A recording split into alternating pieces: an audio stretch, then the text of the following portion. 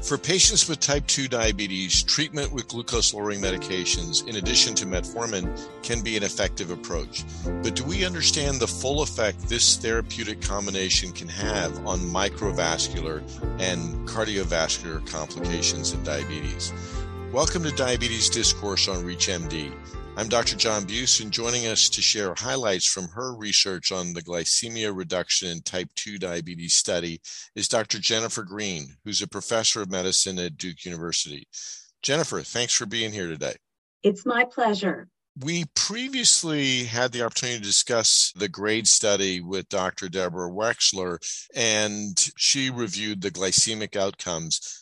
That was published as a companion paper with your paper in the New England Journal, and your paper focuses on cardiovascular and microvascular outcomes. But for those that are unfamiliar, can you give us a brief overview of the GRADE study and its outcomes?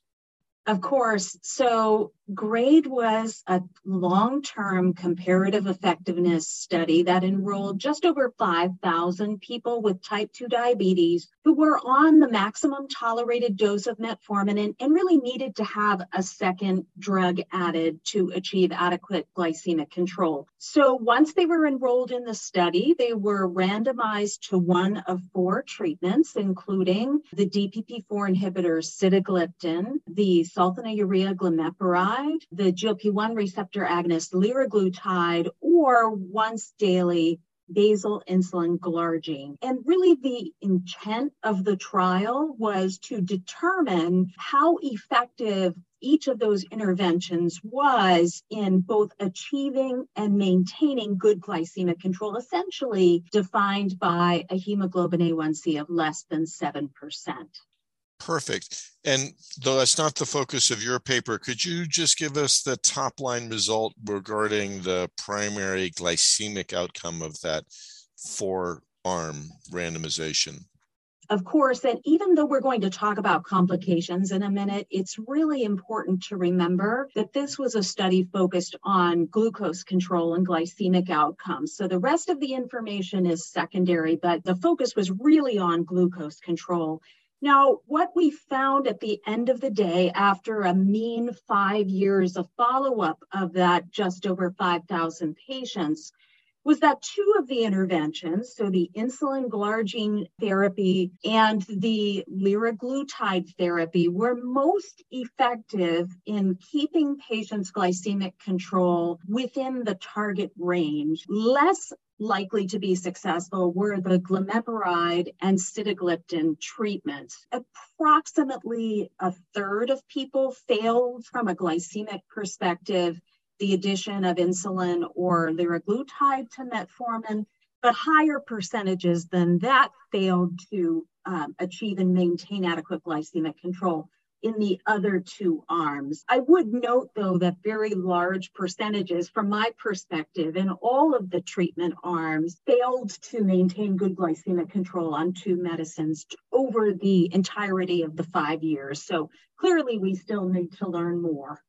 So let's start talking about the focus of your work. So it's microvascular complications and cardiovascular complications. Why don't you tell us about the microvascular results from the trial? Sure. So, to make a long story short, when we compared the rates of various microvascular complications between these four different groups assigned to the four different glucose-lowering medications, it really wasn't evident that there was a significant difference in the risk of these microvascular outcomes that was attributable to the particular second medication that was added. So the good news is they all appeared to be equally effective from that perspective. And you're doing a great job of making things simple that were really pretty complex in the trial and in the reporting. For those just tuning in, you're listening to Diabetes Discourse on ReachMD. I'm Dr. John Buse, and today I'm speaking with Dr. Jennifer Green about microvascular and macrovascular outcomes from glucose-lowering medications. So let's switch gears now and look at the cardiovascular outcomes. How did glucose-lowering medications in GRADE play a role there? Yeah, that's a really important question. And although, again, this was not a trial that was designed or necessarily originally powered to assess the impact of the different therapies on cardiovascular outcomes, there was a pre-specified analysis looking at exactly just that at the end of the trial. And interestingly, what we found was that the individuals assigned to liraglutide therapy appeared to have a lower risk of a wide variety of cardiovascular events assessed together as a composite endpoint over the course of the study than was seen in the other groups, and in particular compared to those who were treated with sitagliptin, insulin glargine, or the glimepiride, just to refresh everyone's memory. So although it was difficult in our analyses to draw firm conclusions about the impact of liraglutide therapy on cardiovascular outcomes compared to the other interventions, it's certainly thought-provoking and something that warrants further study. What's really interesting is that for the most part, the people enrolled in GRADE did not have established cardiovascular disease. If I remember correctly, only around 6.5% of people enrolled in the study had had a prior myocardial infarction or cerebrovascular accident. So this was a relatively low risk group of people for subsequent cardiovascular events. And it is really interesting and potentially very important to have found a difference in outcomes with GLP-1 receptor agonist therapy in this lower risk group. So it's very intriguing and I think warrants additional study. Thank you.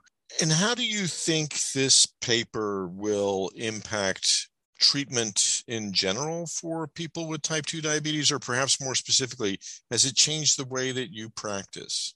That is an interesting question. Well, I hope that it will change practice in several different ways. One of which is that it is evident from the trial results that there are certain interventions used as second-line drug therapy for glucose lowering that are more effective. And I think it's important for us to understand that when we're recommending particular medical therapies to our patients with type 2 diabetes. And I think the more mileage that we can get out of a given drug, the better. And I always try, where possible, to simplify diabetes medication regimens and reduce medication and injection burdens where possible. So I think it's helpful in that respect, but I also think we need to be cognizant of the fact that very large percentages, from my perspective, of people couldn't be controlled adequately over 5 years with 2 drugs. So we'll also need to really think about that and make sure that we're not waiting too long to appropriately intensify therapies and exposing patients to a higher risk of complications due to uncontrolled hyperglycemia. So those are at least a couple of reasons to do that. You know, all of the interventions had similar outcomes from the microvascular perspective. So I think the take-home message for me is please do something, add a drug if needed to reduce the risk of microvascular complications. Doing something is clearly better than nothing. And again, from the cardiovascular outcomes perspective, I don't think that we can conclusively say right now that treatment with liraglutide compared to these other agents will clearly reduce the risk of cardiovascular complications in these lower risk patients, but it may be true. It may be true. I would love to see additional data, additional studies support that hypothesis. That is so well said. Thank you for that, Jennifer. Any final thoughts that you have for the audience before we close up? I feel like I've talked a lot already, but again, I think the take-home message or final thoughts from me would be not to wait when it comes to diabetes management. We may need to think about treating people with type 2 diabetes with more than one glucose-lowering medication at a very early stage so that perhaps we can change this trajectory and likelihood that large percentages of people will have inadequate glycemic control year after year. So that would be my suggestion. Again, not something that we specifically tested in the GRADE study, but I'd love to do better than was seen in this clinical trial where patients were clearly provided with all of their diabetes medications and had a lot of hands-on support. I think the GRADE study results clearly indicate a need to do more and learn more about type 2 diabetes management. Again, very well said. That's a great note for us to end on. I'll just add that usually I add more to the conversation, but you said everything so well. I really feel like I didn't have much to do here. So thank you for that. Thank you. It was a pleasure to be here. So we'd all like to thank Dr. Jennifer Green for sharing about microvascular and cardiovascular outcomes from the GRADE study in patients with type 2 diabetes. Jennifer, it was a pleasure speaking with you today. For ReachMD, I'm Dr. John Buse. To access this episode and others from our series, visit reachmd.com/diabetes discourse, where you can be part of the knowledge. Thanks for listening.